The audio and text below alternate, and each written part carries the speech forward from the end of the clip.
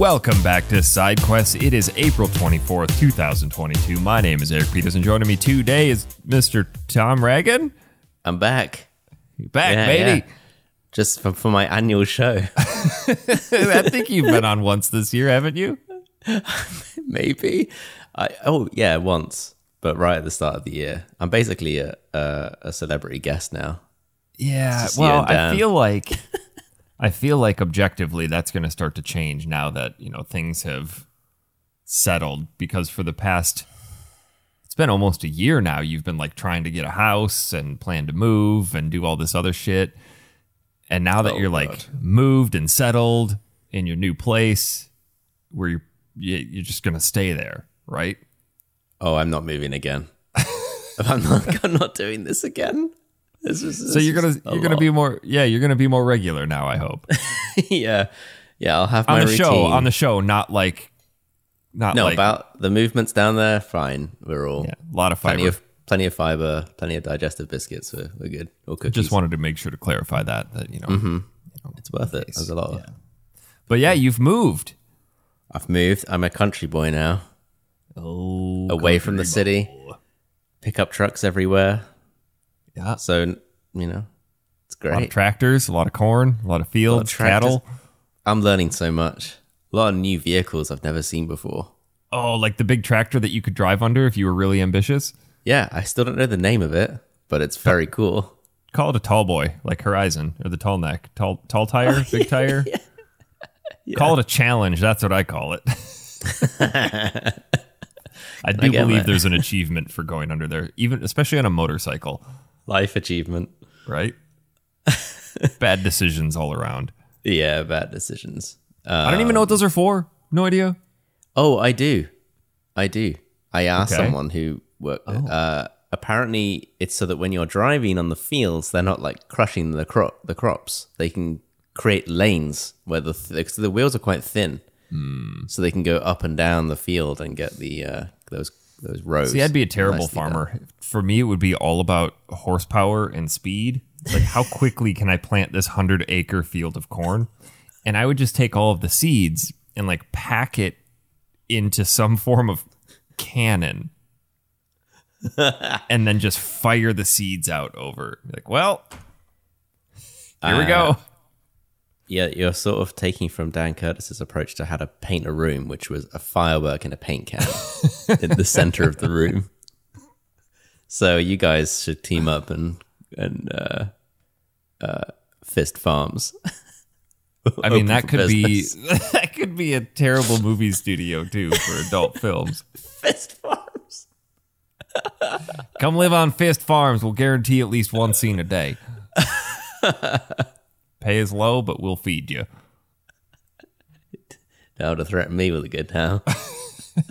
Shit, you don't got to pay me. Just tell me what time shooting starts. The film, not the guns. I know when the guns shoot. I was about to say the same thing. Tell me when the shooting starts. Hank, why are you looking for a fire exit? It's not time. No, it's okay. You're fine. It means fire as in like flame, not as in guns and shooting. Listen, all I got is bullets on the brain. Oh, yeah. You can get, I've seen on YouTube, you can get people have recreated full albums using just different sound effects from various different firearms. Oh. So, pretty good instrumentals. Well, that's it for this Factory Seal podcast. We're gonna do an about face. This here is the Glock 9mm in minor G. Not even how G much minor. Ammunition that goes through to make a single song.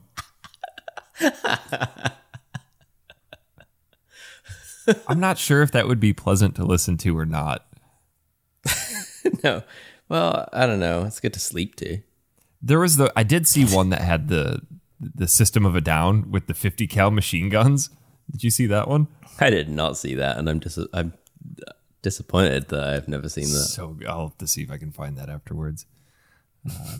Seems like it's right up my alley, It's a nice segue from show choir. Lutheran show choir into ammunition-fueled musical recreation. Yeah, I mean, it's a maturity of, sound. And like you go from kids listening to sort of Disney scores, and then you just kind of ramp it up into Gun SFX. Yeah, I mean, I feel like in order for any, artist to survive, they need to evolve. You can't stay still in this world. I mean, look at Snow Patrol. Like, they truly evolved.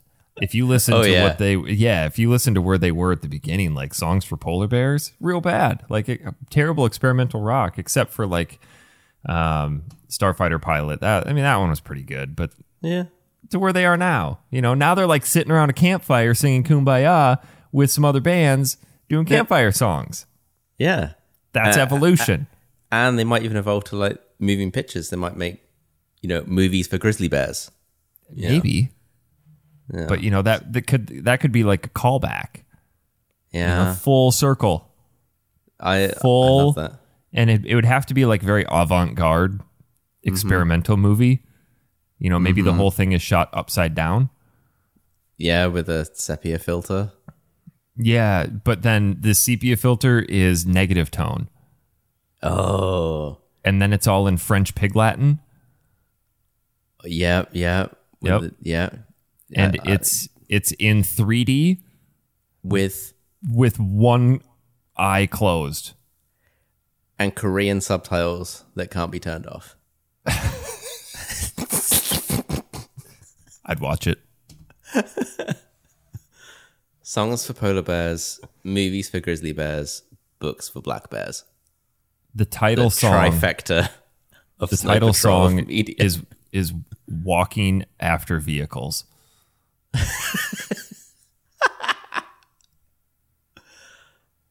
Yeah. Sprinting. Why do we give all of our phenomenal ideas away for free? Why aren't we charging for this? Sprinting for trucks.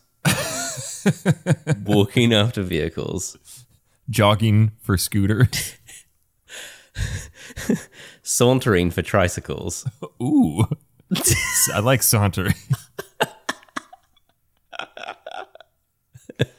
Marching for jet planes. Ooh.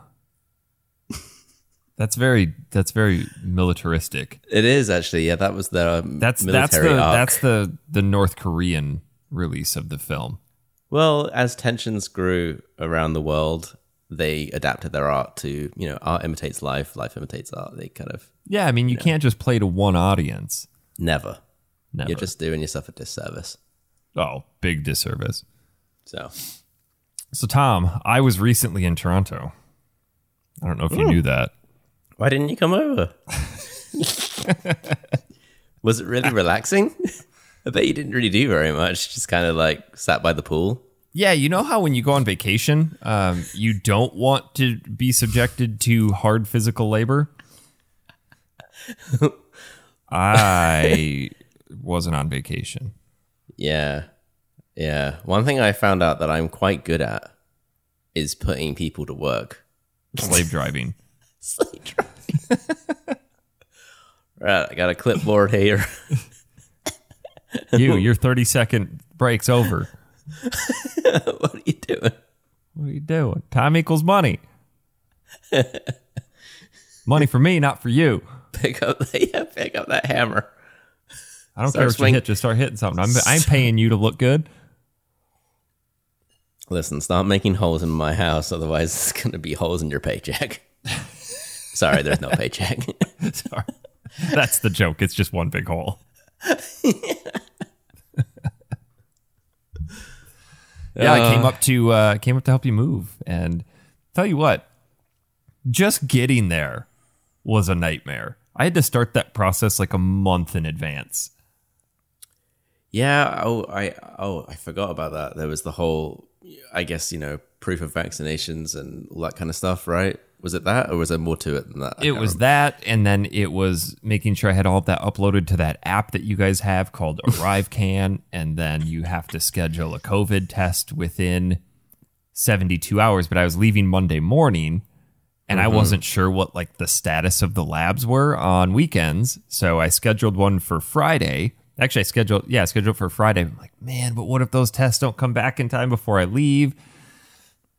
So I scheduled a second one for Saturday just to be safe. Yeah. Fortunately, everything came back, but then I get to the airport to check in, and the guy was like, "Oh, wow, you're like 2 days early because on Saturday none of this stuff matters anymore." Like, you gotta be fisting me.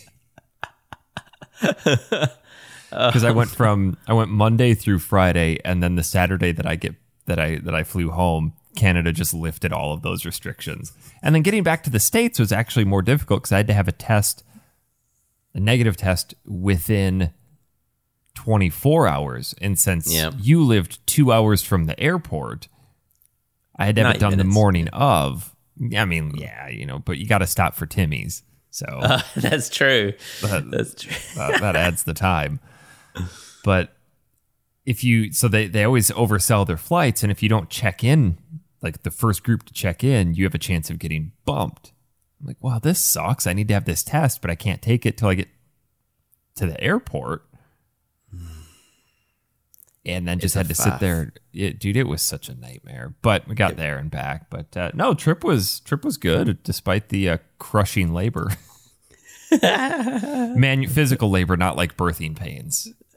It's good to have the clarification once again. I hate for anybody to misconstrue what this discussion is really about. Understand it could be whatever you want it to be, but that's what it is.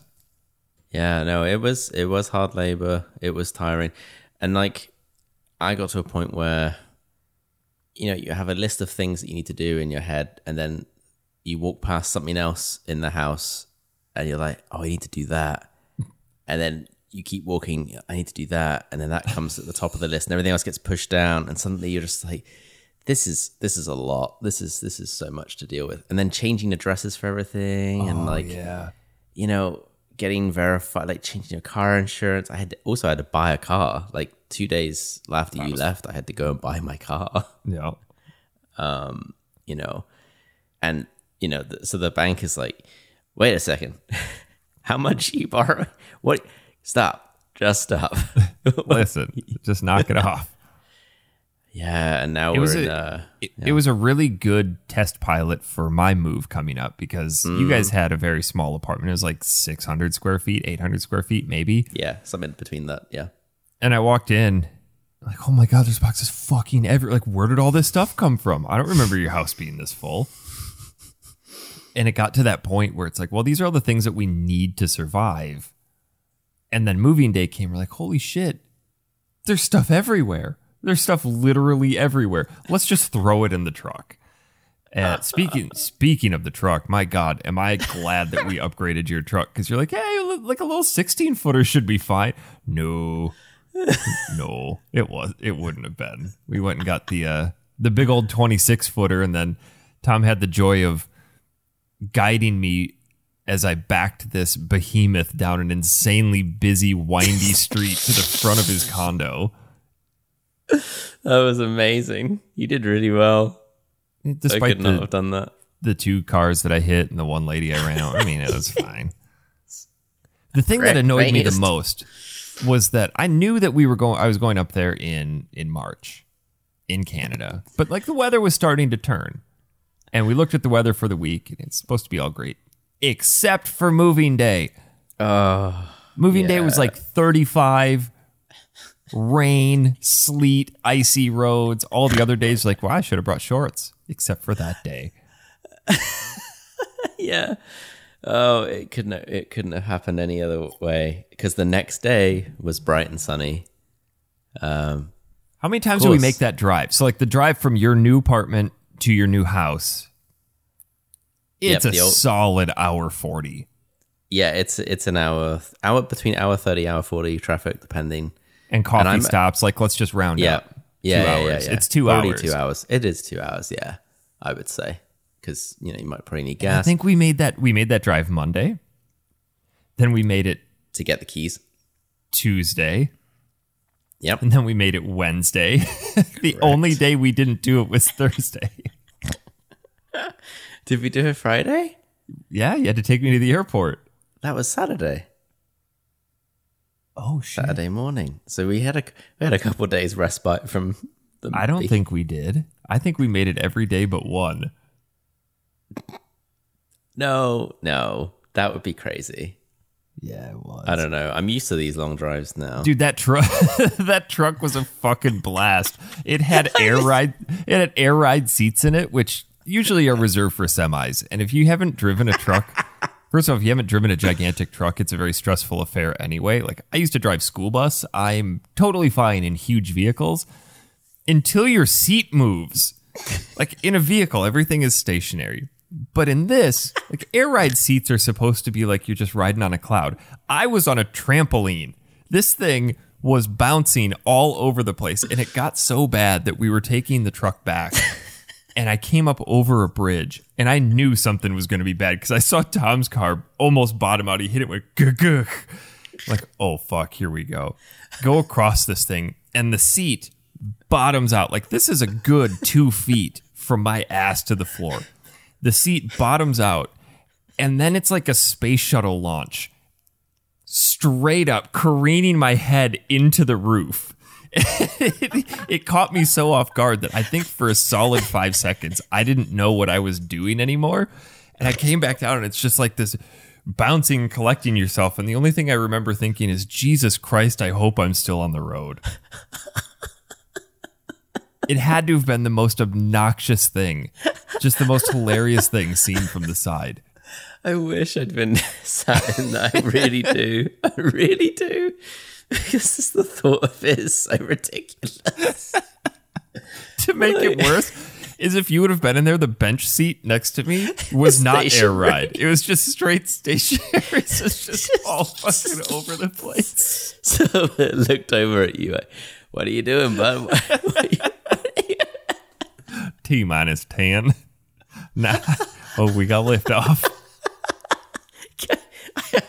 And these cabs are huge. It's not like in a car where you've got maybe a foot of space. There was 2.5 feet above my head to the roof of the cab. That's how fucking high this thing launched me. I was off the seat. It had gone down compressed and then fired me like a piston into the roof. Were you still able to hold the wheel? Were you still able to hold the wheels? Just all fucking over the place. All over. That is just too funny. I mean, could you imagine a dumber way to get paralyzed? Oh my God, Eric got paralyzed. What tragic accident. Yeah, he was driving a moving truck and hit a bump. And his shot himself right up into the roof. Oh God, that's just too funny. And those people at the Enterprise company probably would have denied my claim. Well, you should have seen that pothole coming. You should have braced. You should have braced for takeoff, son. I think that I guess the answer is obvious, but I'm just intrigued. Like, why do they have those anyway? Why do they have those trampolini seats? Is it to absorb, just to make the ride more comfortable, because the suspension on those big trucks is not the same as your car. No, not at all. So if you're riding in one of those trucks in a bench seat, not comfortable at all. So you riding in the passenger seat would have been just a horrible affair for you. Right. But they're not supposed to be spring-loaded cannons.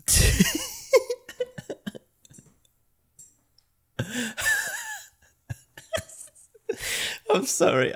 I'm still finding this so... At the time, I was pissing myself, and you retelling it's just the same. If anything, it's even funnier. So dumb. It was so dumb. And then trying to back that thing down your new mile-long driveway where you had like a foot of clearance on one side. Yeah. In case you're wondering, Tom bought a house that was built in 1905 and has a driveway long enough for 10 cars and a garage for 4.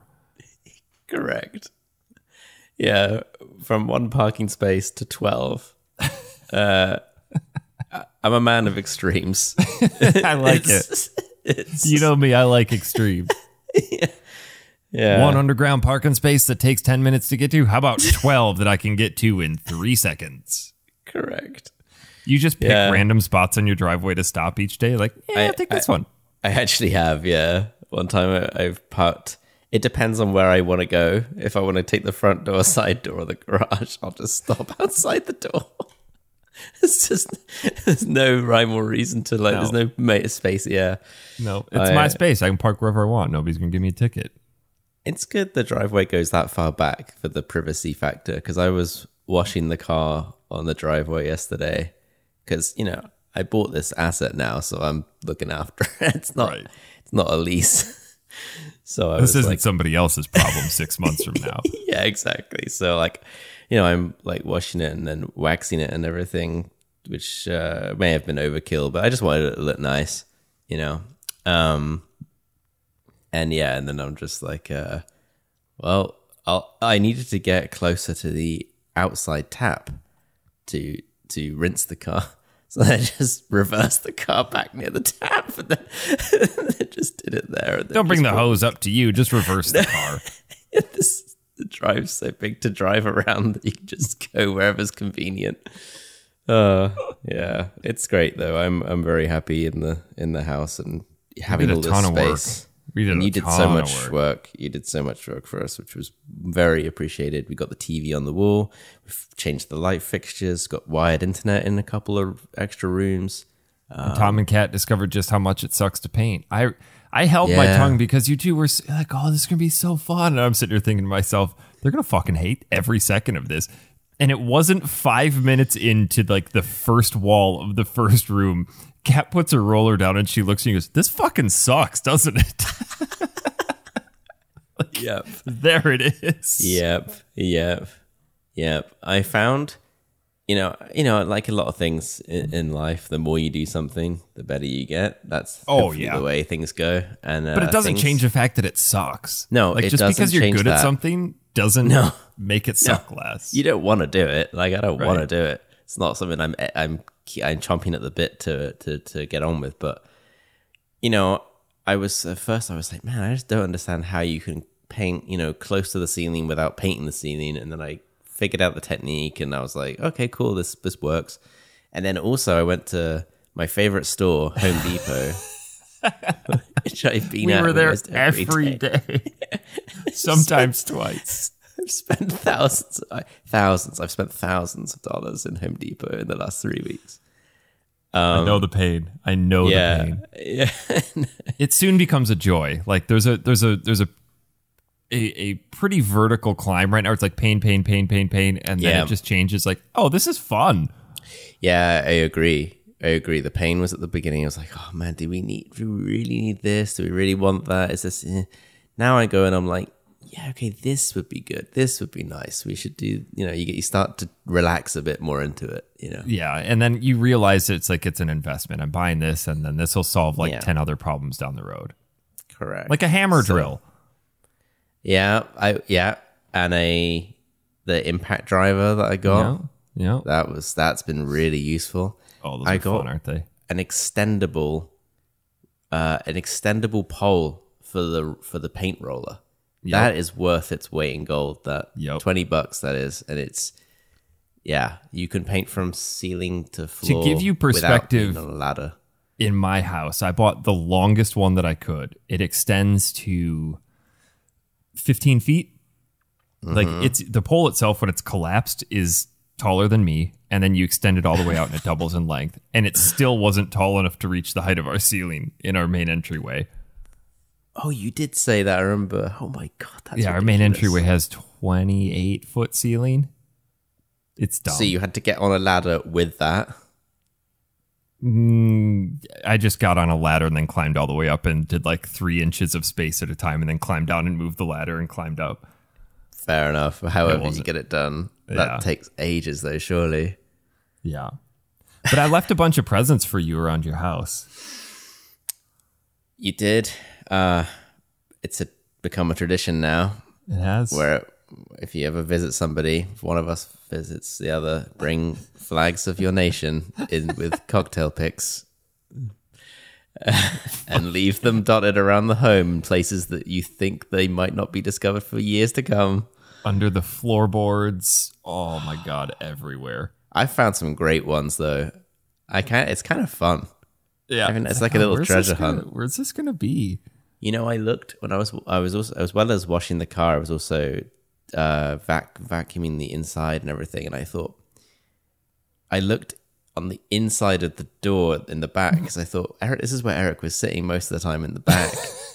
But there wasn't a flag there, and I was genuinely disappointed. I was man, I haven't upgraded to vehicles yet.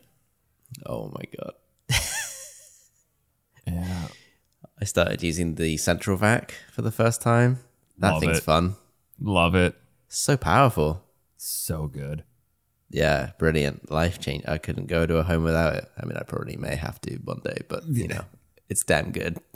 I don't think our new house has it, which is going to suck. But it has a built-in pressure washer in the garage, so you know, tit for tat right there, I guess. That is definitely tit for tat because I was throwing buckets of water on my car. Did you just buy a hose with a sprayer? I didn't buy one. I went to Home Depot and bought all this stuff. Bought a new utility knife, even though I already have one, just because I liked how it looked. Bought a new hammer. But you didn't buy a hose. I didn't buy a hose. No, I didn't actually know I had an outdoor tap. I actually had to walk around the house and find one because despite being here for nearly a month, I hadn't actually walked around my house yet. You know, but it's just like there's a door. Go in. Kat was picking up leaves yesterday, and she filled 2 of those like Walmart sacks. Yep. And it sadly doesn't look like it's made a dent in the garden. No. Welcome to home ownership, Tom. That's the only thing I can keep saying to you is welcome to home ownership. I will say, though, that your house has like one of the most peaceful environments to it just because it's so out there and it's so quiet. It was some of the most relaxing sleep I've had in years just because it was so quiet. Yeah, it is very peaceful. And it's, you know, except for the death dungeon. Oh, the death dungeon? Yeah, your basement. Yeah, that's... You know what? I didn't think anything of it, and then I had to go into the basement at like 10 in the evening. This can wait till tomorrow. I don't love it. I don't love it. I don't love it. Like when I... Like the first light lights up the stairway, and maybe a very small portion of the beginnings of the basement. Mm-hmm. But from the center to the back is pitch dark unless you turn the second light on, which you have to walk into an area that's like kind of lit. So I'm fine if I can get to that switch quickly and flick that, and then I'm like, okay, it's fine. But before that switch is flicked, I'm like, I think I might get grabbed. Someone's down here and it's gonna grab me. I can see why Kat had us put that lock on the door. Yeah, put the lock on the door, and she doesn't go down. So I have to. So our washing machine broke again. Welcome to home ownership. Yep. Thankfully there's a second top loader in the basement. Oh, it's so fancy. No, they're cheap. They're cheap. Because you got 2 washing machines. Yeah. Oh, 2 washing machines. Oh, yeah. Well, okay, they're both from like the 80s. Oh. Like this one, I'm not even. This is funny. So, I have to do the laundry until that first washing machine's fixed. But I went down there, and I was trying to figure out how to use it, and it's like these heavy duty dials, and it's just it's not intuitive in the slightest because nothing back then was. No.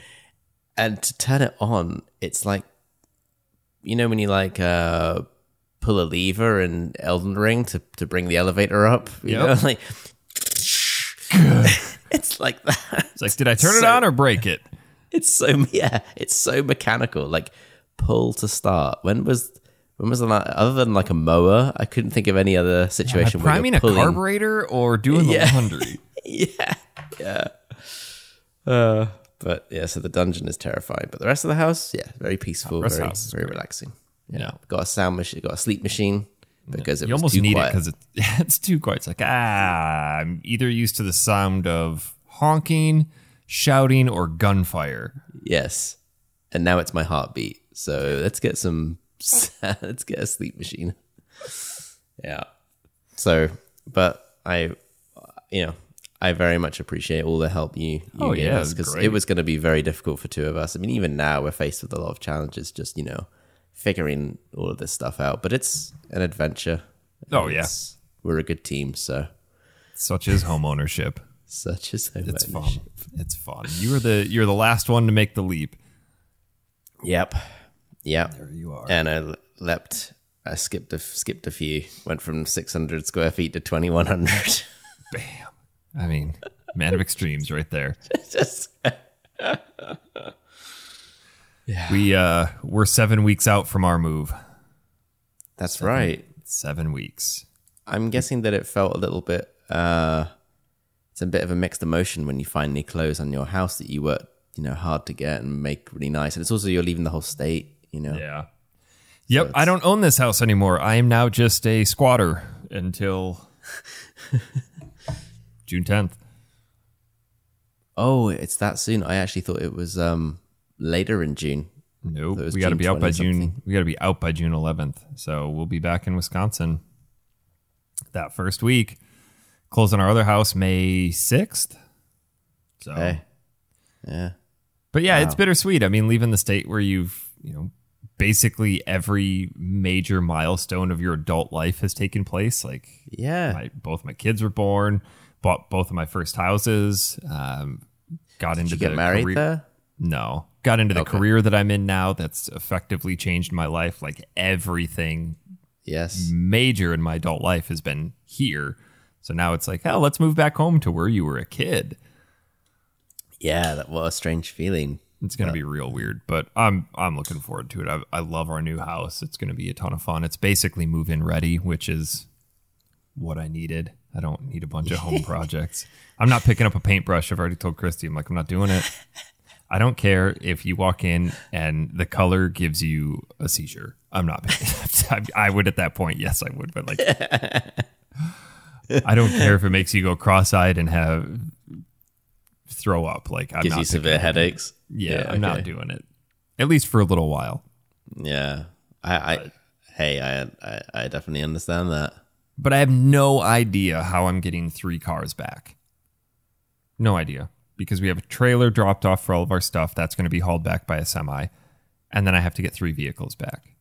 Who's driving the Alpha? I don't know. Because you're driving a truck, I guess. No, we have a semi picking up our stuff. Oh, sorry. Okay, you have a semi picking up your stuff. So I think probably what I'm going to do is drive my car back in early May and then fly back to Arizona, recoup from how terrible that drive is, and then make it again. Drive sucks. Drive sucks big time. Yeah. That's a long ways. Yep, 30 hours. Well, let me know if I can help. I could drive one of those vehicles. You don't want to commit to that drive, Tom. That drive sucks. Especially when you're in the car by yourself. Yeah, I can imagine. Would you be doing that both times? By yourself? Yeah, well, Christy would be in the other car with the girls. Oh, okay. So, what does Christy drive now? She has a Kia Forte GT. Oh, yeah, I know those. Yeah. Is it red? Mm-hmm. Okay, I do remember now. Yeah. No Sentra anymore. No. Crashed it. Wrecked Really? Well, somebody pulled out in front of her. Oh, yeah. Okay. Wreckfest. Wreckfest. I mean, yeah. I'll let you know. I'm very cautious with who I like. Hey, you should make this drive with us because it sucks. Like it's not fun. I mean, I get some walkie talkies. Yeah. Don't exactly. break 1.9. This here's monkey nuts. Speed trap coming up. Slow your. We got bear bait. Push that pedal you don't really use very much. Oh my God, Tom, let's talk about some video games because you haven't been on since Elden Ring came out and Zach and I gushed. Absolutely gushed. Like squirted over Elden Ring. Yeah, I mean, I can't blame you guys because I think it's one of the best games I've ever played. I would agree. I think with it's that one of my sentiment. favorite games, definitely. And I think that it just brought out something in me where I was like, so someone actually said to me recently that they felt like it was when they first played Ocarina of Time, that kind of like exploring around and feeling like a little kid in a big world. I'm obviously not the Zelda guy, but I appreciated the comparison. I'm like, okay, that's big, that's big for someone to say that who's close to those games. Oh yeah. Then. You can't take that kind of statement lightly. I mean, there are those certain gaming, we've talked about this so many times, but there are certain gaming moments that, like, not just the moment in the game, but what's going on in your real life and surrounding the release of that game is like imprinted on that because of the impact that game had. And I vividly remember the day that Ocarina of Time came out, and then skateboarding over to Mr. Movies to rent it with my buddy who knew nothing about video games, and made him sit there and watch me play it. And then just being completely enamored for the whole weekend that I had it. But yeah, the Elden Ring is another one of those too. Like, I'll forever remember the first 20 minutes of that game and just like stepping out and going, oh my God, this is like Oblivion all over again. I definitely will always remember the opening, stepping out, seeing the colossal gold tree and like those rolling hills and like rocky cliffs and stuff. It just looked so picturesque. And I think the thing I love about Elden Ring is that even if you were to put that game on the like a previous couple gens, it would still look fantastic. Draw distance aside from technical stuff, but like because it's not graphical fidelity or an increase in like it's pure artistry. All the buildings and like the towns, those secret places with a lot of life and color. Like you could do that on an older hardware, no problem. It's because the architecture in that game alone is unreal. It's so beautiful. There was one of the last places that you go to in the game. It's like a sort of its own island in the bottom right of the map. The crumbling Farum Azure. That's the one. Yeah, that was gorgeous. Like it was just so gorgeous.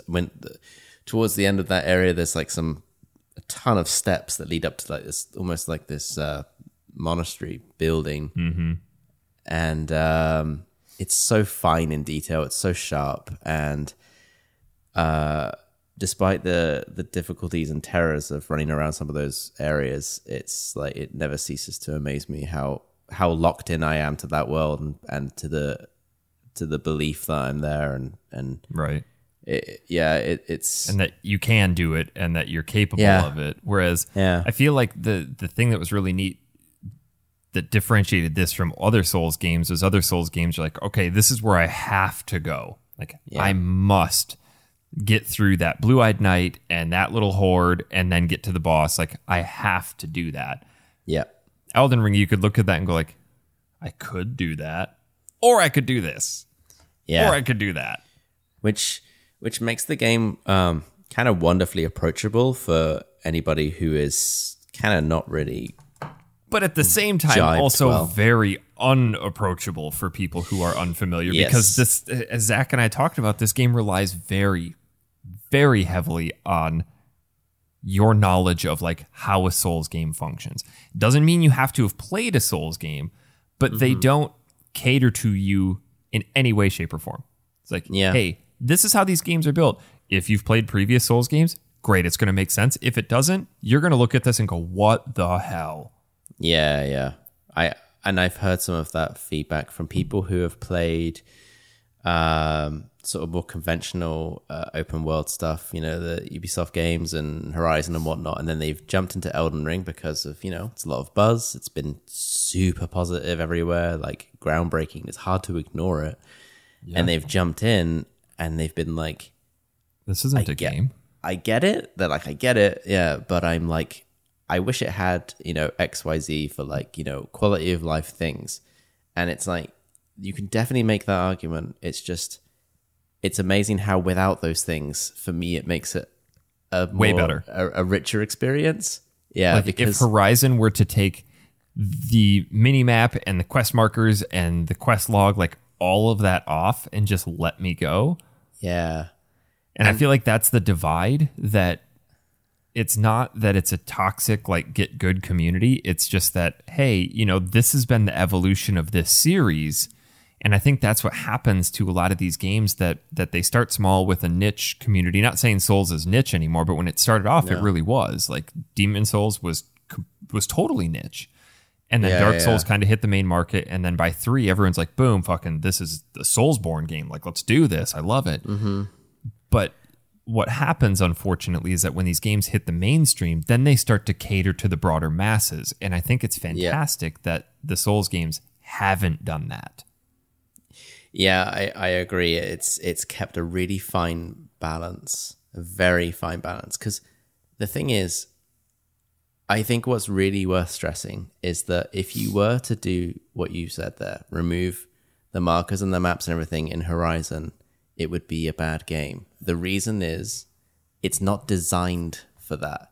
It's not designed for you to get lost and find things necessarily. It doesn't have it, you know, like despite Elden Ring saying forget the quest markers, the maps, the hints and all that kind of stuff, what they've replaced it with is visual indications and really strong mapping and level design that you end up just, you make it anyway. Like, as long as you keep looking around, it's not long before you found a cave, you found a swamp, you found a secret area, you pick up the key, a swordstone key that you can access. Oh yeah, there was that field, that mist gate back there. You start to like map it out in your mind. You lay down little markers. You check out the small trails, the tiny hints, the little subtle indications of where to go. And suddenly you feel smart. The game makes you feel like without you, it would be impossible to get anywhere, because I'm not having my hand held in the slightest. I'm not being treated like I'm stupid. It's respecting me and my decisions. You're not being pandered to. I'm not being pandered to. I'm allowed to explore, and I'm encouraged to explore, and I have to explore.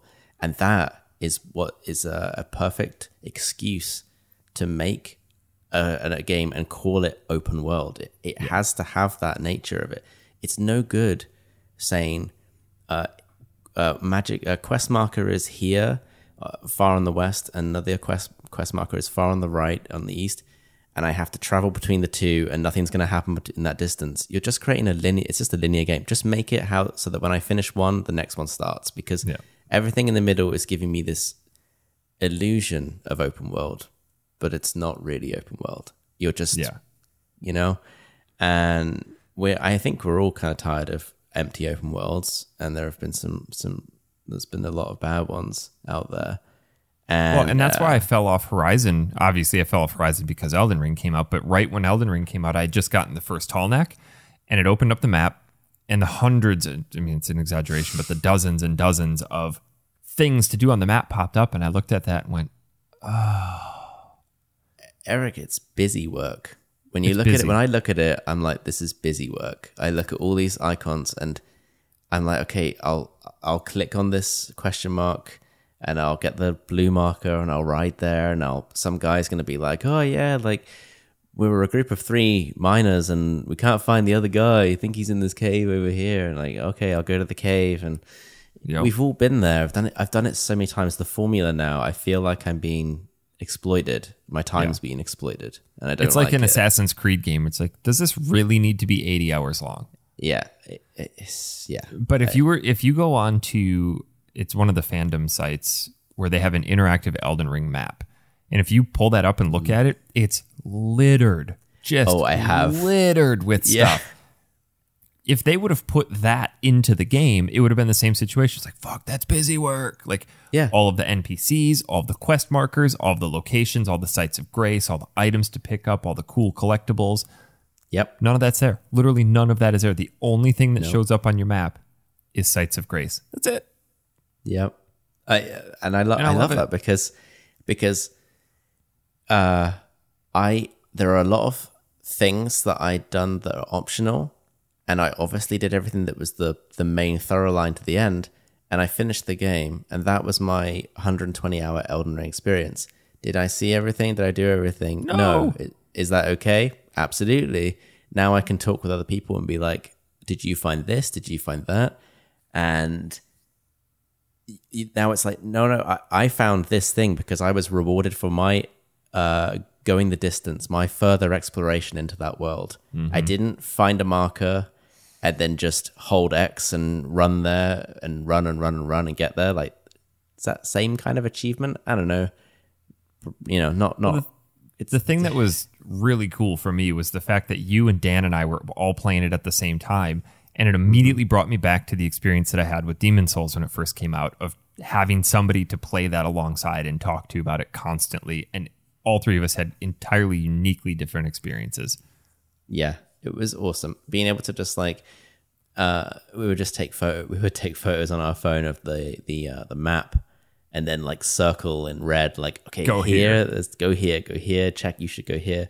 And I really liked that. That created an element of social gaming in a game that's otherwise mostly a very solo experience. But at the same time, I thought the multiplayer aspect was great too in Elden Ring.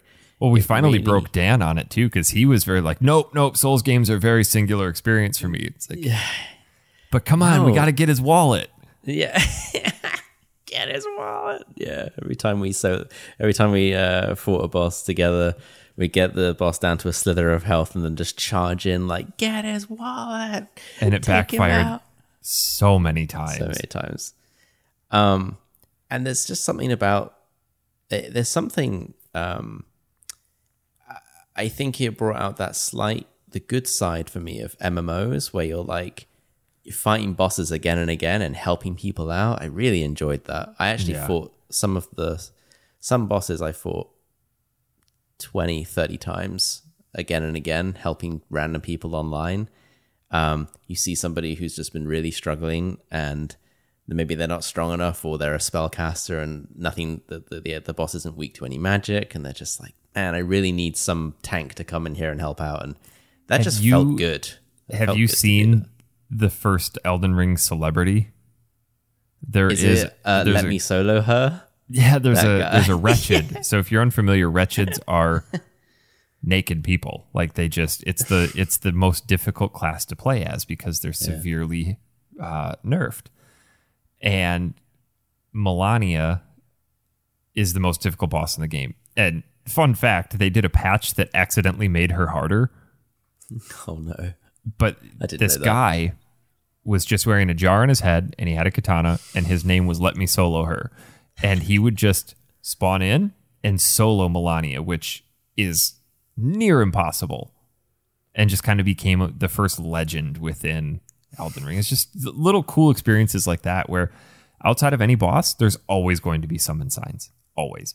And as we talked about before, like in previous Souls games, summoning made the bosses easier. This doesn't. It's still just as hard because the boss scales in difficulty. Yep. But they scale it. I have done something for the first time in any Souls game that I've never done before, and I platinumed Elden Ring. Oh. Which is... that you platinumed it. That's an achievement in itself. It was one of those I didn't really have plans to do. I knew Zach was going to, because he does. He platinums all of the Souls games. And when I looked at my achievements list, I'm like, wow, naturally I'm at 70%. This doesn't seem that unattainable. So I looked at what I needed to do. I had to get all the legendary armaments, the talismans, the spells and incantations. And then there's a total of 6 endings, but you have to get 3 of them. But there's a way where you can get all the endings in one by doing a save state, or not a save state, but it's called save scumming, where you save, upload your save to the cloud, turn off auto update, and then get an ending, close the game, download your save, go back in, get a different ending, back out, download your save, go back in, get a different ending. And I got all 3 of them in 5-minute period. If you ain't cheating, you ain't trying hard enough. That's right. I ain't gonna play that game 3 times. That's 300 hours right there. I had to beat it though before Dan lapped me. because he immediately went into New Game Plus, and he already made it up to the crumbling Farum Azula, where right at the end of the game. But I think he was golden pathing it. Yeah, he had must to have been, because that's crazy. Guys. But I mean, we've spent so much time on the show talking about Elden Ring that if you're not convinced by now to play it, you probably won't be. But it's also one of those things where it's like you really can't set your expectations properly for it. If you've never played a Souls game, there's really no way. Just know that you may go into it and discover that you wasted $60. Yeah. You know, looking at our Facebook group, there's a bunch of people too that are like, well, I just didn't get on with it. Like, I needed the story, and this would have made it better, and this would have made it better. And it's like, yeah, but that's also what would have made it worse. I think they got the balance. I think they got the balance right. Souls games are never about story. No, they're all about story, but they're not about story. They give it the lore is all open for such interpretation. Like, it's just incredibly abstract and very poetic, which I kind of like. You know, everyone can kind of ascertain what they feel it means to them story wise. I don't know what the hell happened in Elden Ring. I don't know what an Elden Lord is. No, I don't think I got even the general gist of Elden Ring, and I love story, but like I didn't need it for this thing. I just didn't. I don't need a story to keep me in that world for 110 hours. No, that's something. That is something. They really nailed it. Yeah. What a game! I was almost disappointed to finish it. But it was the first Souls game, whatever, From Software game I'd ever finished. Really? I didn't know that. Yeah. Jeez. I thought you beat Bloodborne. I put a lot of hours into Bloodborne. I think I put about 40 to 50 hours into Bloodborne. I got pretty far, and I got to a boss, a guy that chases you around a building. I can't remember. Dan knows. Bloodborne's tough. Yeah, oh my God, Bloodborne is really, really hard. I just got to the point where I was like, man, this is really... I love the world a lot, and I love the aesthetic a lot. I really respect that game. I just couldn't finish it. I don't know if I could go back because it's only 30 frames at best. Like... Yeah, I can't believe, and I'm sure there's lots of people have talked about this before, but I can't believe there's not been some kind of 60 frames patch for consoles, you know, for PlayStation. Yeah. Unbelievable. Yeah. Phenomenal it's not on game. PC, right? I know it's Bloodborne? It's still think so. It's PlayStation exclusive. Yeah. But yeah, like you said at the beginning, I think Elden Ring's going to go down as one of the best games of all, one of the best games I've ever played. Mm-hmm. And before that, it was Breath of the Wild. Doesn't mean it's my favorite game, just one of the best games I've ever played. Yeah. That's fair. What else have you been playing? Anything besides moving and... Man, I think the only game I'm in that frame of mind where, because our house is so chaotic and the lounge is just boxes and boxes, I can't really sit and get comfy with something. Instead I have to play something casual for 30 minutes to an hour and then go back to the home to fixing our house up and stuff. And that's fine. I'm playing a lot of F1 2020 at the moment. Considerable amount of F1 2020. Yep. I'm getting really into the simulation aspect. I pulled it down from Game Pass and I gave it a go. I've been watching a lot of all of the 2022 season. And I like motor racing, motorsport, and I grew up watching a lot of it. And then I also was like super into F1. I used to like write letters to Silverstone as a kid at the circuit. And yeah, I'd be like, hey, I really want to be like a motor racing driver and stuff. And they would send me. Did you start kart racing at 2? No, then you'll never be a driver. Yeah. So I did race karts as a 11, 12-year-old for a bit, and then it got a bit. Motorsport's expensive. You got to come from money, really. Unfortunately, unless you've got a very dedicated family that can take you to all the races and spend all their time being there for you and building It's a lot, but I really enjoyed motor racing, and that's why it was great when we went to Vegas and I got to drive the Lamborghini. Yeah, it was really funny. Well, speaking of Vegas, F1 is making a comeback to Vegas next year, fall of 2023, yes. And we are going. Definitely. They're going to be screaming down the strip. God, I don't care. I do not care what it costs. No, me neither. I just really don't. No, I really don't. And it's been so refreshing actually playing F1 2020 because they're still made by Codemasters. Yep. God, those guys can make a racing game. Those guys are so good at making racing games, and they make Dirt Rally and Grid and everything. And which, if you haven't played Grid, it's phenomenal. I actually haven't played Grid since the PS3 days. Yeah, it's great. Yeah, I should try it. It's touring cars, right? It's that. Yeah, Grid was a little bit more arcadey in its approach. Okay. Yeah, I would like to play Grid. I might see if it's on Game Pass. Yeah. I know that the latest Dirt Rally is, and that's a good game. So the thing is, I was telling you recently that when I was a kid, my two most played genres were JRPGs and racing games. Same here. I played a lot of racing games. Same here.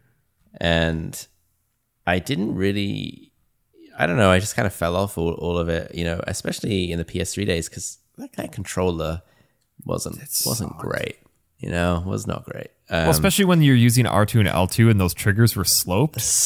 Yeah, they were like squidgy. When GTA 5 came out, I had to get the trigger attachments that would make them concave instead of convex so that my fingers wouldn't slip off. Yeah. Exactly. So I hated that controller. I wasn't sure, and then I came back to them and I was like, man, racing games have come really far. You can really feel the speed and get immersed into it, especially like I said with the simulation kind of aspect to it, which you can there's a lot of fine detail to it. You can get really in the weeds if you want. You can go down the route of switching out your gearbox and changing the ratios and getting into the whole tire management aspect of F1. And also you can have it so that if you crash, that's it. You're out the race completely. Yep. If you hit someone a few too many times, the wing will come off. You've got to go and get the wing replaced.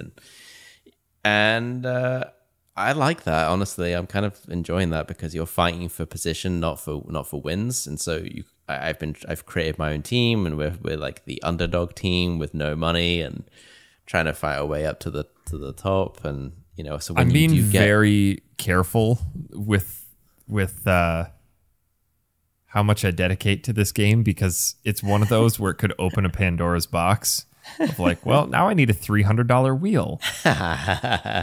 Yeah, I know. I'm at the moment I need to balance it because I can't, but I'm thinking about it. In the future, I'm thinking about it, especially since these consoles aren't very old. This will probably last me a good few years, and the next iterations of the games will be compatible with it. And I'm like, man, it really would be so much better with a wheel. So fun. But then you got to build a racing chair. Yeah. Or you can get the ones that are on these stands. They fold down flat, but you pull the wheel up and it has almost like a treadmill shape to it, like this, like an L. Yeah, with the pedals here.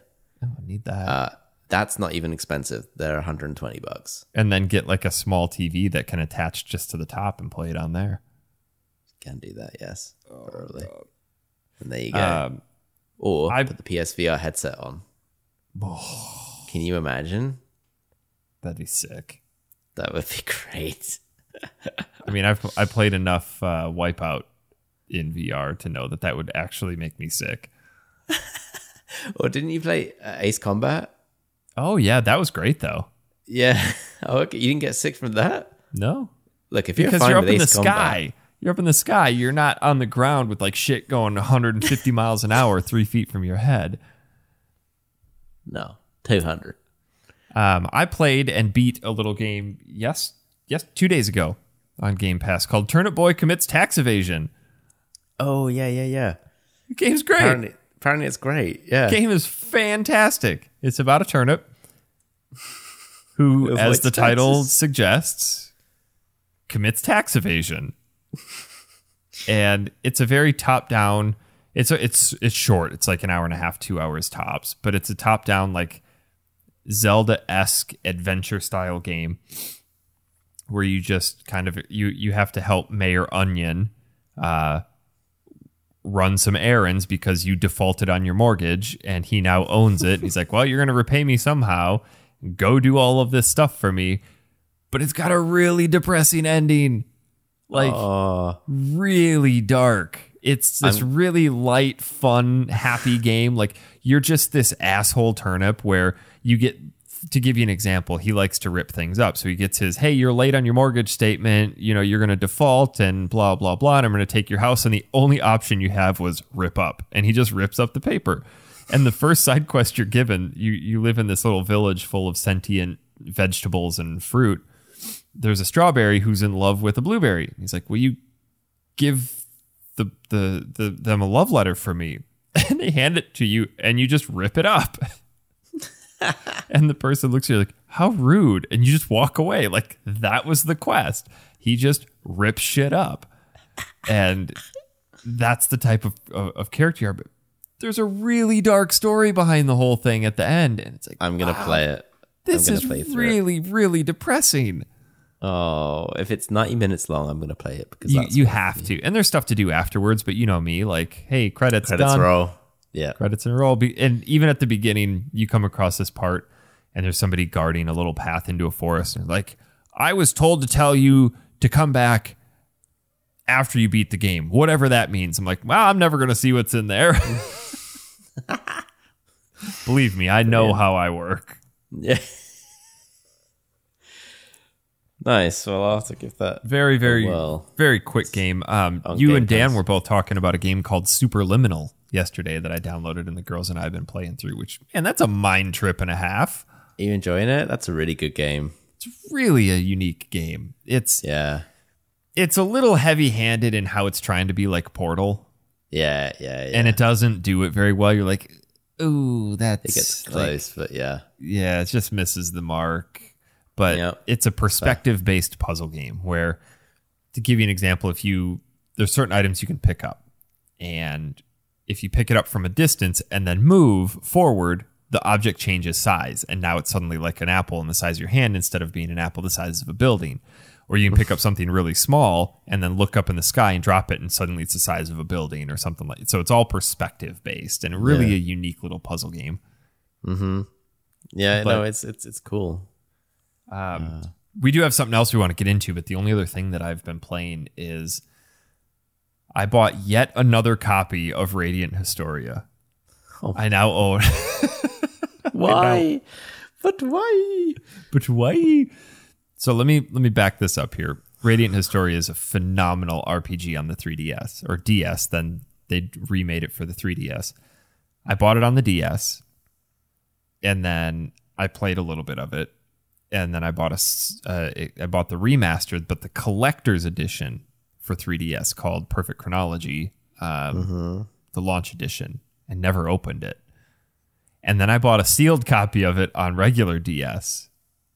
But I really want it. Like, I've been wanting to play more of it, but I want to play the remaster because it's got more story to it and it's better laid out. And they've made some quality of life changes to it, but I didn't want to open up my collector's edition for it. So last week, Atlas had a big sale on the 3DS store of like all of their Etrian Odyssey games. Stuff was like 75 to 80% off. Games that were $40 were down to $8. Like, wow, this is cool. Sure shit. Radiant Historia Perfect Chronology was on there for $10. Like, listen, I know a deal when I see one. Fourth copy of a game for under $10. Sold. Wow. I tell you what. Okay. I have sung that game's praises so many times. It is such a wonderful game. I have it on DS. I think you gave me a copy. I think I did. It's so good. I need to play it. You get to a certain point where it's like the first 2 hours, you're like, oh, okay, like this is standard fare RPG. It's got some cool time travel element to it. But then it hits a certain point and you're like, oh shit. So you hit it. the whole point of it is that certain events happen. And if it doesn't go the right way, you can travel back in time to change that event.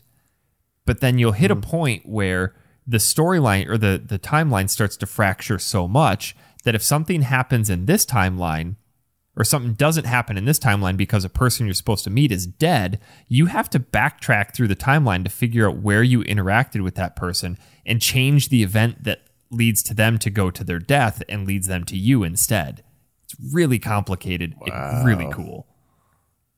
That does sound pretty cool. I don't know how you'd even do that, but that's... The game makes it. I'm making it sound way harder than it really is. Yeah, I was like, this seems they give you like a flow chart of all the areas that you can go to and like backtrack and the only events you can change are events that you physically took place in. Really, really cool game. Damn. And how old is it? So, like 15 years? Is it 2007? I would say the original. Let me see. Yeah, it's 2011. No, initial release date is 2010. Oh wow, it's show eligible, but it's long. Sure. It's really long, like 20 something hours, I guess, maybe more. Let's see. I would have thought because RPGs on DS were real long, 35 hours. Oh wow, okay, it's long. Yeah, that's long. It's just become my bedtime game, where it's like I was gonna say maybe that's one I can chip away at on the 3DS or something. Yeah, actually, it would be. Yeah, and you know the Perfect Chronology just adds a few more story elements to it. You know, it's not going to be like a ton that you're missing out on. Right. And it's not like a complete graphical upgrade or anything. It's just different. So, yeah, fantastic game. But we're going to do something that you and I haven't done in a few years that I love doing. If you've never heard of a website called Fanatical, go check it out. They sell keys for computer games, but they also do these mystery bundles. And every so often, Tom and I'll get a wild hair up our ass, and we'll buy a mystery bundle of 10 games for $6 and then just open them. And we've gotten some great games, but we've also gotten some absolute hot garbage over the years. Like actual trash. Yep. It's like, I'm not even sure that I want to waste the electricity required to download this. This is an affront to internet packages. Only you spend the bandwidth. Yeah. Yeah, I get that. But no, it's Easter, and they're doing a mystery egg bundle where you can buy 10 Easter eggs for, I don't know, $5 or whatever it was.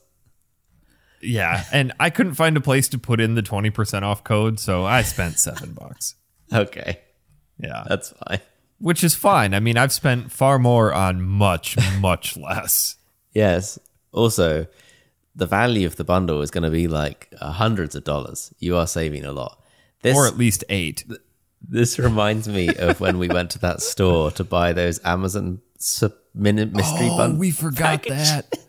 That guy, dude, he was such a snake oil salesman.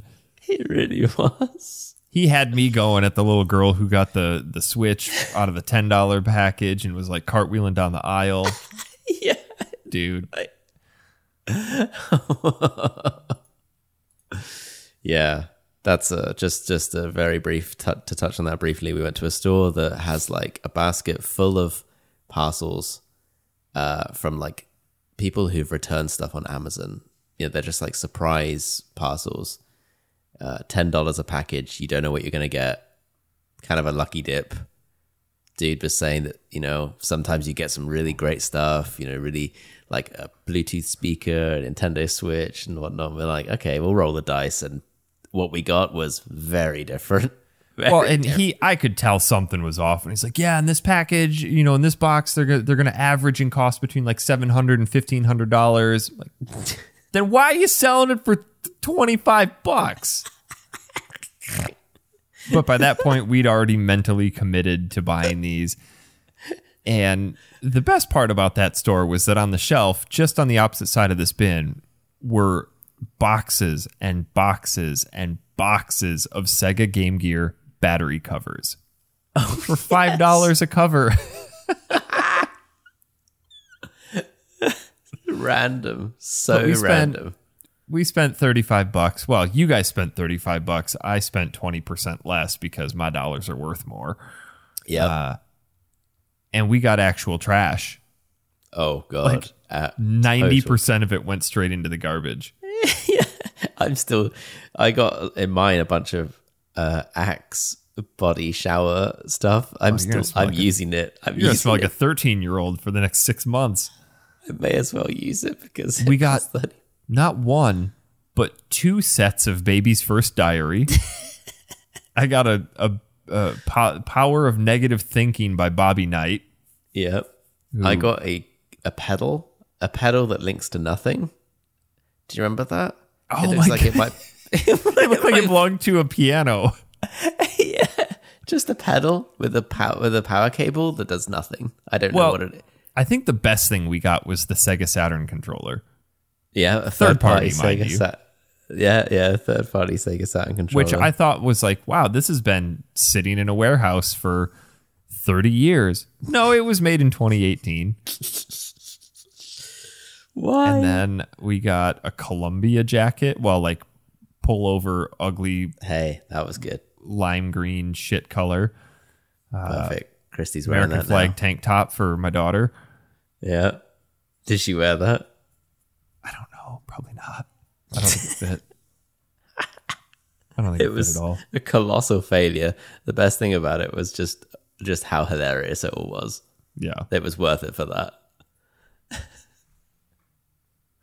So I was looking back through the previous mystery bundle that we got, and to give you an idea of how bad some of the games can be versus how good some can be, I got a game called Learn Japanese to Survive Hiragana Battle, which is apparently great, which is apparently really good. It teaches you Japanese while playing the game.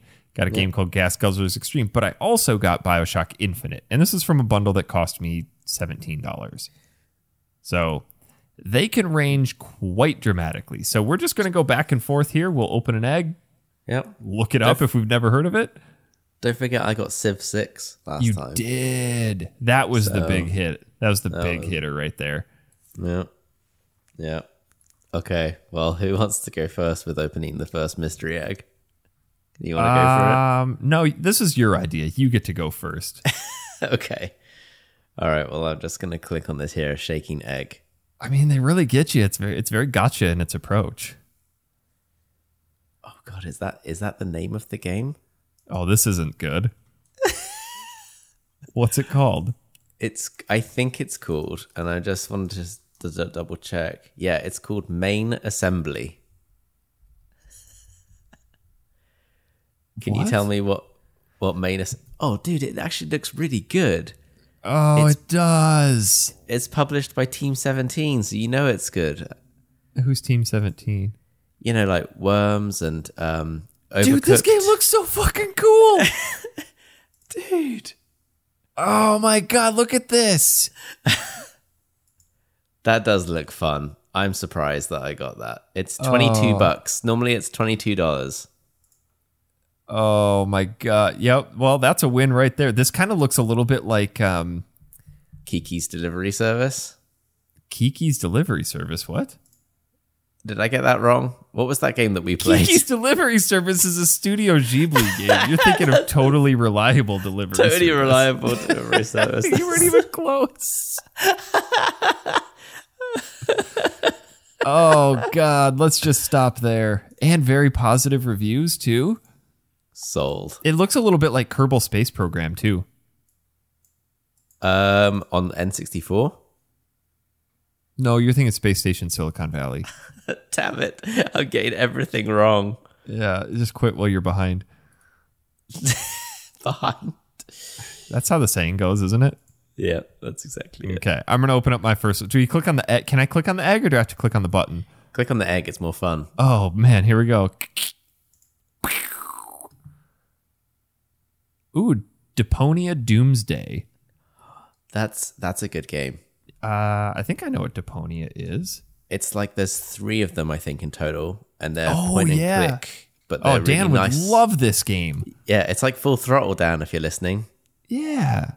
Is it Deponia or Deponia? Oh, the art style on this is fantastic. Yeah, I thought it was Deponia, but I don't know. But normally $20 on sale right now for 2, so I'm technically still down money. It's fine. It's fine. It's fine. It's fine. It's all fine. It's okay. All right, your second egg. My second egg is Cryofall. Ooh, this doesn't sound promising. Are we going to start going downhill now? What is Cryofall? Yeah, $6. Okay. This looks terrible. This looks, but very 3,500 very positive reviews. Oh, it's a survival game. Yeah, not my bag, but hey, it could be worse. That's how I'm looking at everything. It could be worse. Imagine buying a game. Yeah, it could be worse. Yeah, well, All right, well, all right, they can't all be winners. They can't all be winners, guys. Mystery egg number 2 here. Rogue Heroes, Ruin of Tassos. What the hell is that? What? Rogue Heroes. Here, Ruins. Oh, normally it's $20. Boom. I'm up on my money now. Top down. Oh, it's a roguelite adventure game inspired by the Zelda. Sold. Okay, it actually looks really good. The game looks fantastic. Yeah, it looks a little bit like Nobody Saves the World. A little bit. Yeah, team up with friends to control procedurally generated dungeons and take down the evil titans that threaten to overwhelm the land of tacos. Oh, that does look really good, Eric. I mean, I'll take it. Normally $20 right there. Might as well. Boom. There you go. I like it. Nice. All right, well. One for 2 so far. Egg number 3. It is The Last Tinker, City of Colors. What do we know about The Last? This one is 99 cents. Oh, perfect. Oh, yeah. Mostly positive. Now we're getting into the good stuff. Looks like Yooka-Laylee. It does. It looks like Yooka-Laylee trying to be Psychonauts. Yep. Oh, and they use joyous in the description. It's a joyous action adventure game and definitely no platformer, as there is no jump button. Oh, fucking great. Awesome. Thanks for making this game difficult. Imagine that being your opening sentence to market your game. Hear me out. Hear me out. You can't turn left. But sir, it's a 3D game. Can't turn left. Just can't. Forget it. No. Does that mean move or look? Both. Oh, they can't all be winners, as they said. Yeah. Can we shoot up? Yes. God. Trash. I mean, oh, he must use color and emotion to restore life to Color Town. No, that's like there's a better game there's a game that did that better. I think it was called Hue. Do you remember that platformer on Vita? No, I was thinking of the Unfinished Swan. Oh yeah, that was clever. There's better ways of doing it. All right, Mystery Egg 3. What do we got? Black Hole Complete Edition. I don't know about this. Complete Edition. What is Black Hole? No, not Black Hole Simulator. Black Hole is an award-winning hardcore platformer with 15 hours of story-driven sci-fi comedy and gravity-twisting puzzles. Complete Edition out now. Very positive reviews. I mean, I could get behind a... Yeah, but 15 hours, Yeah, it's a big ask for a little game. It's got to be tight. Because it looks a bit like a sort of a more budget Metroid-y kind of game. Yeah. Is it? I wonder if that's just quantity over quality. Not bad. Yeah, it could be worse. Could be City of Colors. Could be City of Colors. All right, let's see how bad the next one is. All right, Mystery Egg Bundle number 4. Let's crack it open. It is Soldiers, Heroes of World War II. I mean, you had me at Soldiers. You had me at war. If I could learn how to spell soldiers. Heroes of World War II. It is $5. Ooh. And it looks like one of those old, like, Windows 95 DOS isometric strategic games. It looks really bad. I don't know if you remember Commando. Or Commandos. I can't remember what it was called. You know what it looks like? It looks like they took the isometric graphics of Baldur's Gate 2 and just polished them up and made them 3D. Yeah, it looks like a sort of a weird Command and Conquer throwback-ish. It looks like a cheap Company of Heroes, I think. Did you ever play Company of Heroes? Yeah. I judge a game a lot by its description, and this bothers me. The game is primarily a strategy game, but the player can take control of his or her forces. And why not just say take control of forces and direct? Like, why do you have to qualify his or her?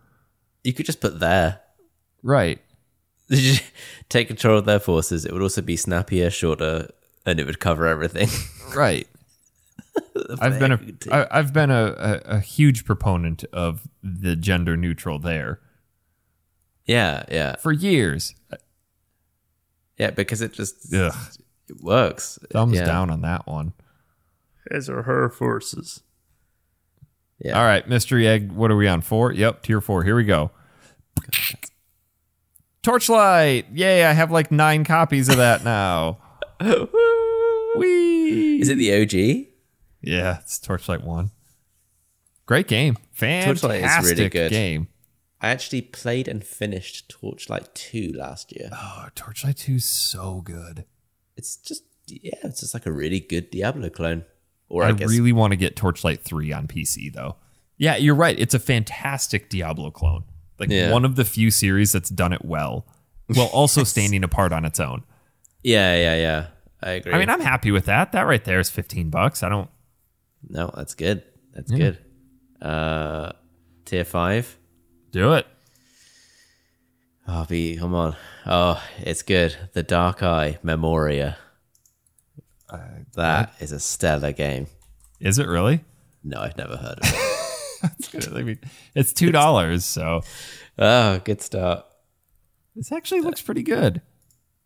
This actually looks really good. Oh, it's like a point and click kind of thing? A little bit, yeah. Memoria is Daedelic's best adventure so far. Story presented as elaborate as it is clever and remarkably well written. You play as a bird catcher. I mean, I've never done that before, so... Right there. So, well, it's normally $20 on sale for 2 right now. Hey, look. Making money. Perfect. Making money. Are you looking at these on Steam? I am. Yeah. There's a cool little video. I mean, it looks pretty good. Yeah, I'll give it a shake. Give it a whirl. Mm-hmm.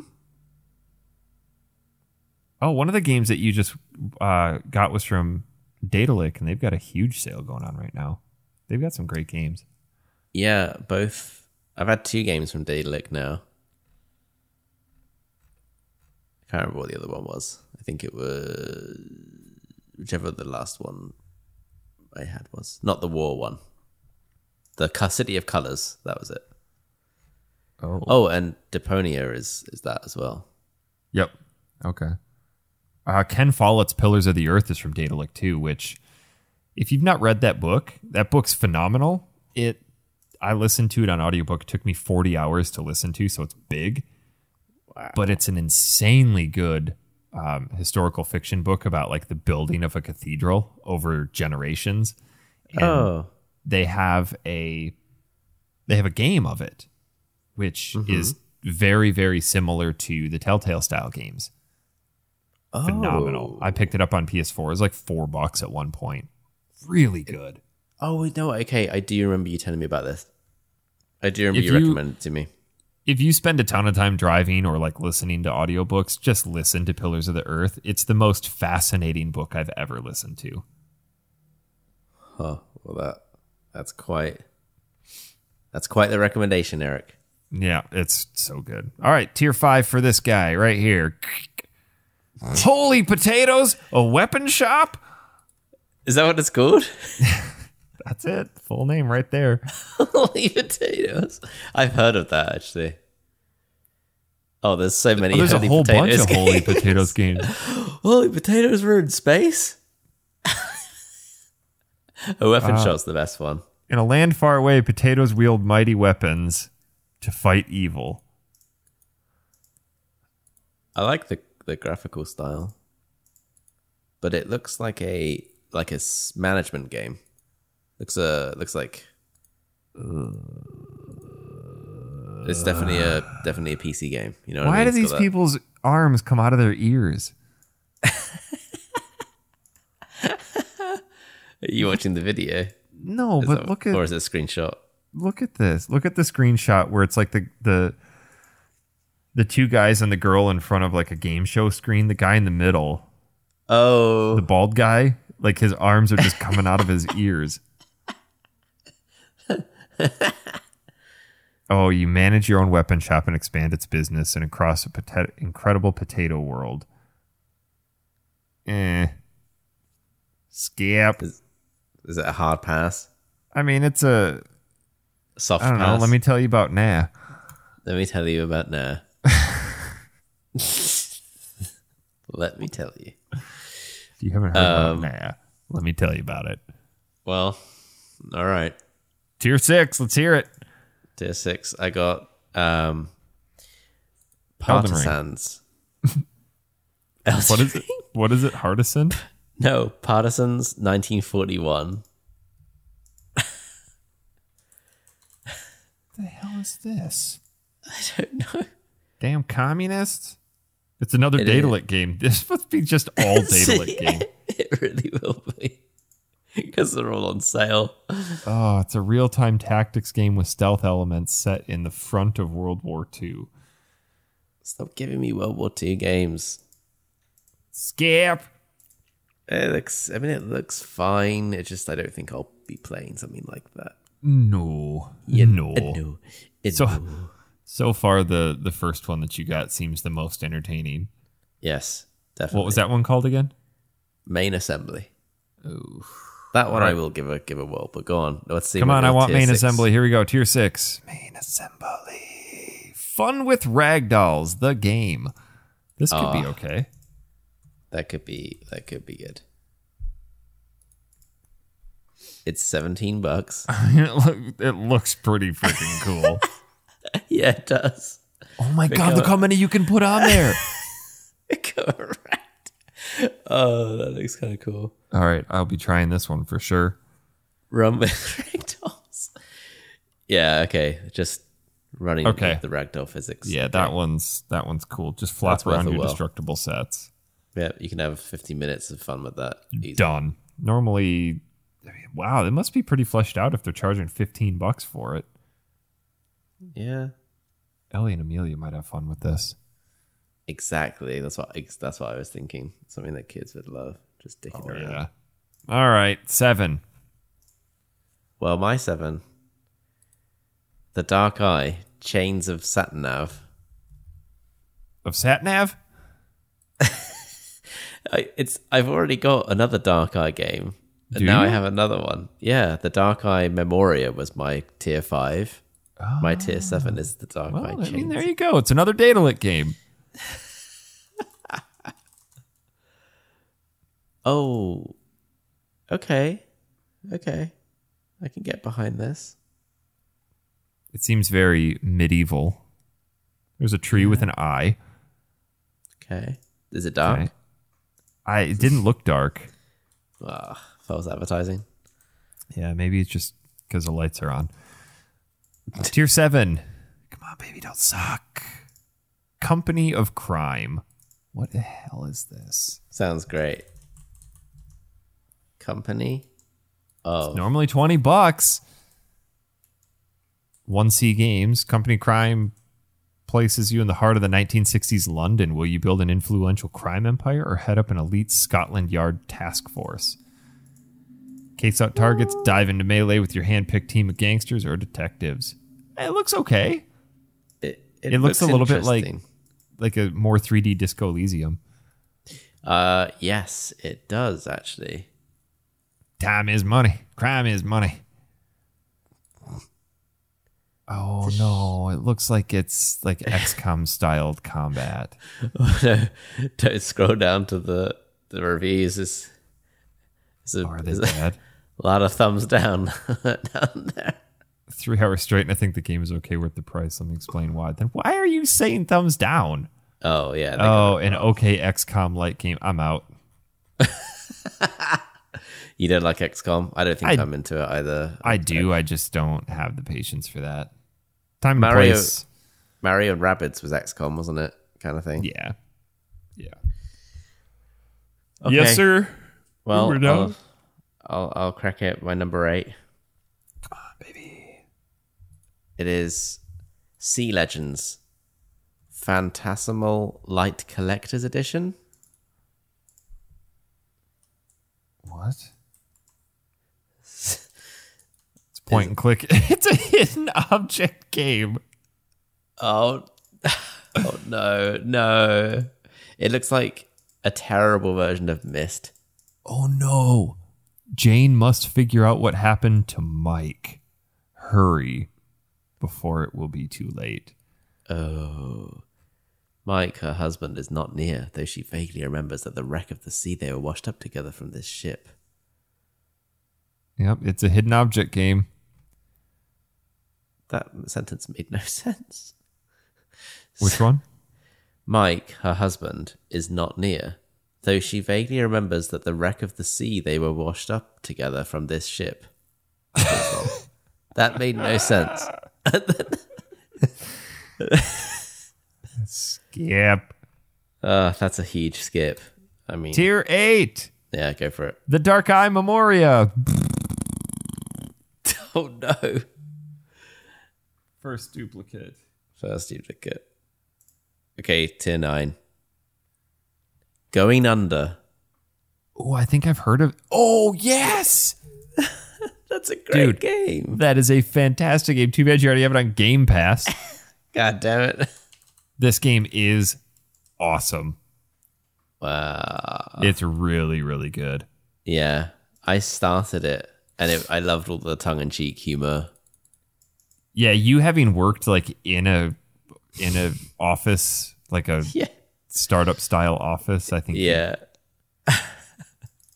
Yeah. I really enjoyed it. You're right. I probably played half to 60% of it. That's a good game to get. Great dungeon crawler. Yeah, that's the best one right there so far. Mm-hmm. Okay, tier 9. Come on, baby, don't suck. Blue Fire. I said don't suck. What's Blue Fire?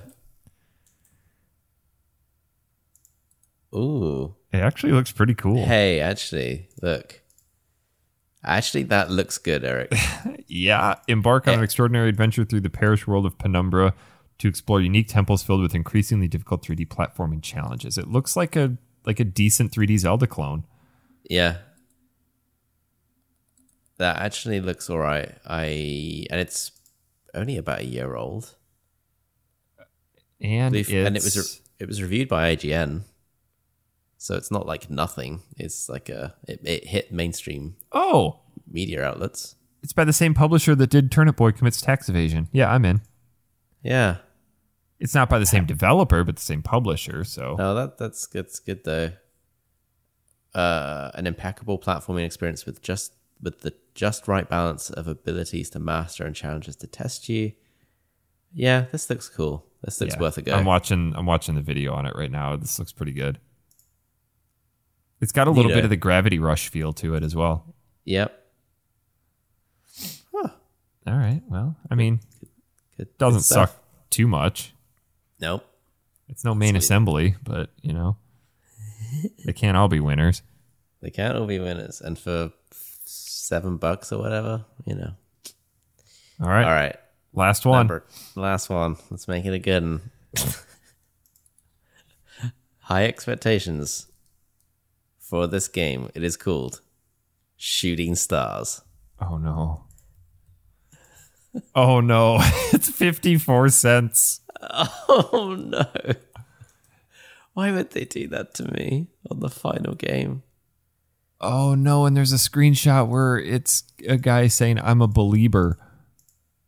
No. This game is the answer to one of the most important questions in life.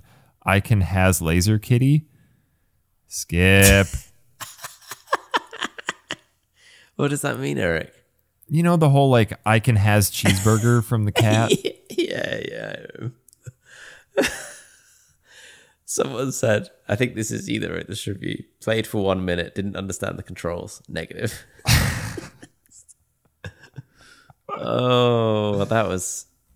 They gave me Going Under at tier 9, and they were like, no, we need to bring him down significantly. Yeah, significantly.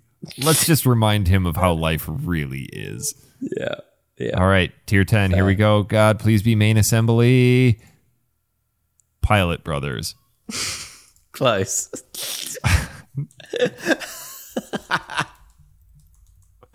Pilot Brothers, $5. Hang on. The Case of the Stolen Elephant. This looks like a Dan Curtis game. This looks absolutely trash. Do you like the character design at least? No, like look at it. It looks like a Nickelodeon cartoon from the mid 90s. Like, it does. Not even that. It looks like Real Monsters. It does. They look like pigs. God, what a fart noise. Oh, I'm going to go look at main assembly. I'm so jealous. They came right out the gate with a strong one. Strong game. You're the designer, engineer, and architect. If you can imagine, if you can create it. If you can imagine it, you can create it. Construct robots of any shape or size, from 8-legged spider bots to eerie UFO contraptions. I'm so into that. It looks awesome. I will trade you everything in my pack for that. Listen, this is the only thing I've got going for me. Oh, you can actually make... I know, stop. That's kind of cool. I mean, Tom, stop. Oh, you could make something with like a saw. It's like Robot Wars. Yeah, I know. I will make the most obnoxious vehicle. I should just keep buying enough of these packs until I get it. Or I could just buy it. This is no fun in that. It needs to be given to me. I'll find out if it's any good. Okay. Yeah. So that was that. That was Happy Easter, everybody. Happy we Easter. Mixed results from the Easter bundle this year. Very mixed. We had high expectations. Why, we don't know, because this happens every time. Every time. Hey. There's really not a ton of stuff coming out that I'm like super looking forward to playing. One game that I did forget to mention that I've been slowly getting into is Stranger Paradise Final Fantasy Origin. Oh yeah. It's very okay. Like, yeah, I've heard that too. Just like okay. I've heard the combat is like great and it's really addictive, and then you just kind of forget about the story a bit. It is, and not to like go back too much into talking games before we end here, but it's really cool, and it's like they put a bunch of stuff in it and then didn't flesh any of it out. Plus the job tree is insanely broken. So most of the time, imagine a traditional job tree where it's like one at the top and then you have to like work your way down to different tiers. Sure. And in order to get to the bottom, you have to buy all of the ones above it. Well, not in this game. So let's say the bottom one requires 7 job points. The one above it costs 6, and then 5, and then 4, and then 3. Well, typically you'd need whatever all of that adds up to get to the bottom. Nope. As long as you have 7, you can just click on the bottom one and it unlocks everything in the path leading up to that. No. It does. Really? Yep. I don't know if that's by design, but like that's not how that works. That's weird. That is Plus broken. There's so many jobs, and I feel like you're bouncing between stuff so quick because it's really easy to max out a job level. It's like, well, sure, I guess I'll go to this now. So you never really get to experience and explore everything that a certain job has to offer. But there's so much loot, like so much. You get to the end of a mission and you have dozens, if not hundreds of items that you need to go through and dismantle. And you can set up auto dismantle that just like takes anything below a certain level and auto dismantles it for you at the end of a mission, but then you get fewer resources. So it's like you get punished for not wasting your time. That's weird. Yeah, it just okay. Seems like a goofy game that is got some. I feel bad. My brother-in-law picked it up. He sent me a picture. He's like, "Yeah, new Final Fantasy game." And then he sent me a message not too long ago. He's like, "Dude, that game was a dud." I'm like, I don't know. I'm really liking it, and like, I assume you didn't follow anything about this game up to the launch. You went, "Not a thing." I went, "There's your problem." Like. This game, when it was announced, was the laughingstock of the gaming world until the demo came out. And everyone's like, oh, it's actually not bad. And then the game came out and everyone went, wow, it's really not bad. Story sucks. But it was not like a true Final Fantasy. I mean, it was made by Team Ninja. It's like a Ninja Gaiden game. You don't play those games for the story. You play them for the action. No. And the dialogue is really just goofy. And dude, when the main character says bullshit and then turns around, pulls out his cell phone and starts playing Limp Bizkit as he walks towards the camera. Like at that point, you just know, okay, that's this type of game. They can't have been serious, but I don't know. Yeah, that's hilarious. There are a couple games coming up though. One actually this coming week. There is Nintendo Switch Sports. Did you know about that coming out? Oh, God, I forgot all about that. It's like Wii Sports, but for Switch. More bowling. Yeah. Sold. Yeah. Tennis, badminton, sword fighting.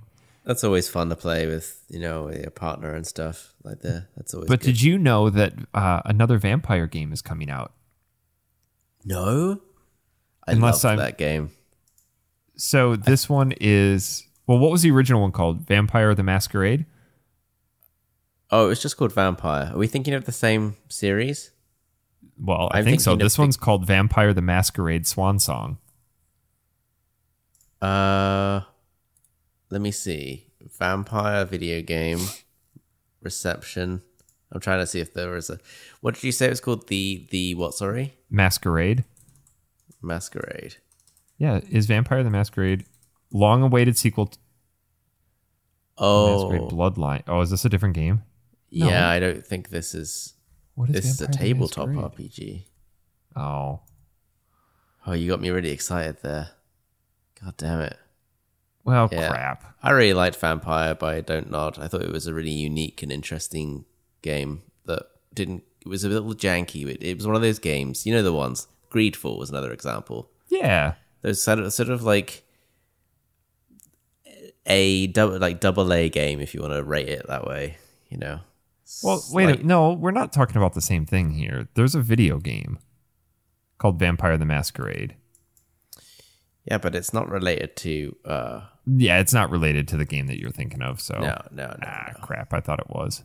That's fine. The one game I think I'm looking forward to is... Well, there's a whole bunch, but the only one I can think comes to mind is, I think on Game Pass, they're bringing out the 2 Point Campus.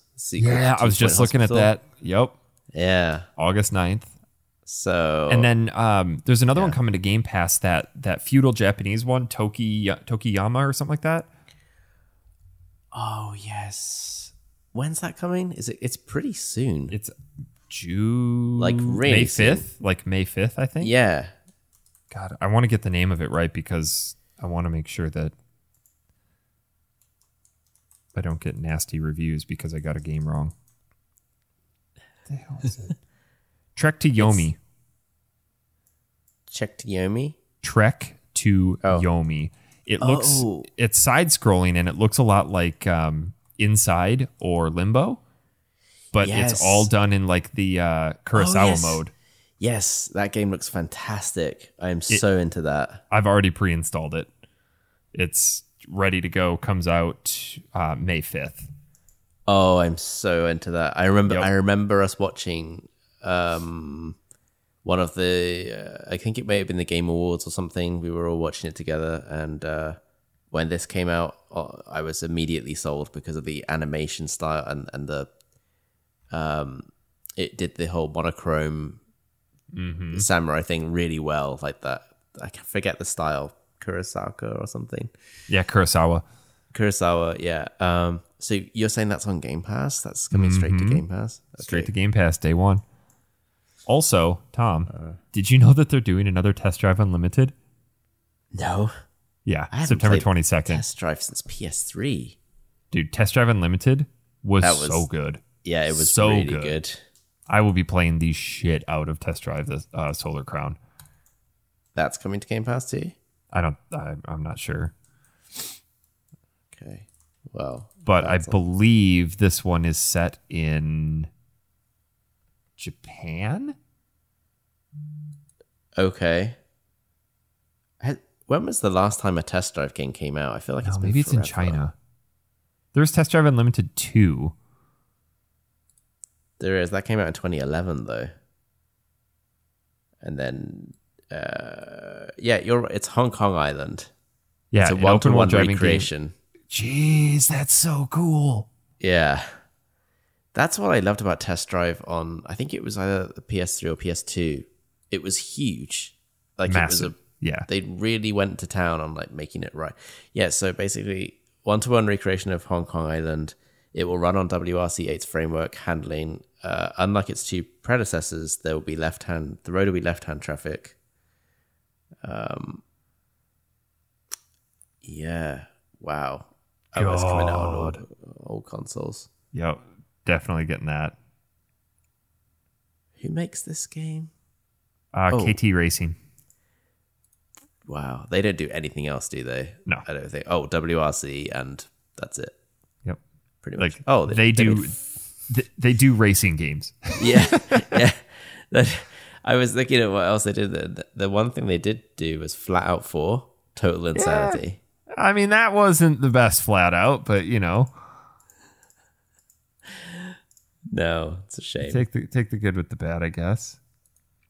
Have you watched the new trailer for Saints Row, the customization webinar they did? It was overwhelming in a good way. That just seems to be. I was already sold on that game, but now, okay, yep. I don't think I've seen a more sort of involved character creation thing. You know, that's going to be another one of those where the three of us get together and play it a ton. Yeah. And by then I'll only be an hour behind you. So. Oh yeah, that's true. Yep. Do we have a release date for that one? August 22nd, 23rd. Oh, it'd be good to see that series come back. I love that series. I need to go through and play Saints Row 4. Yeah, I played a bunch of 4. It was just ridiculous. Right. Like they took 3 and went even crazier with it. Like you play the president and just like, how is this going to get any crazier? Yeah. And here we are. Now the reboot looks clean, and I'm looking forward to giving that a whirl. No. Yeah. All right, dude. Well, I think that's all I've got. I'm going to go sulk around the house and figure out what else I need to do and then not do it.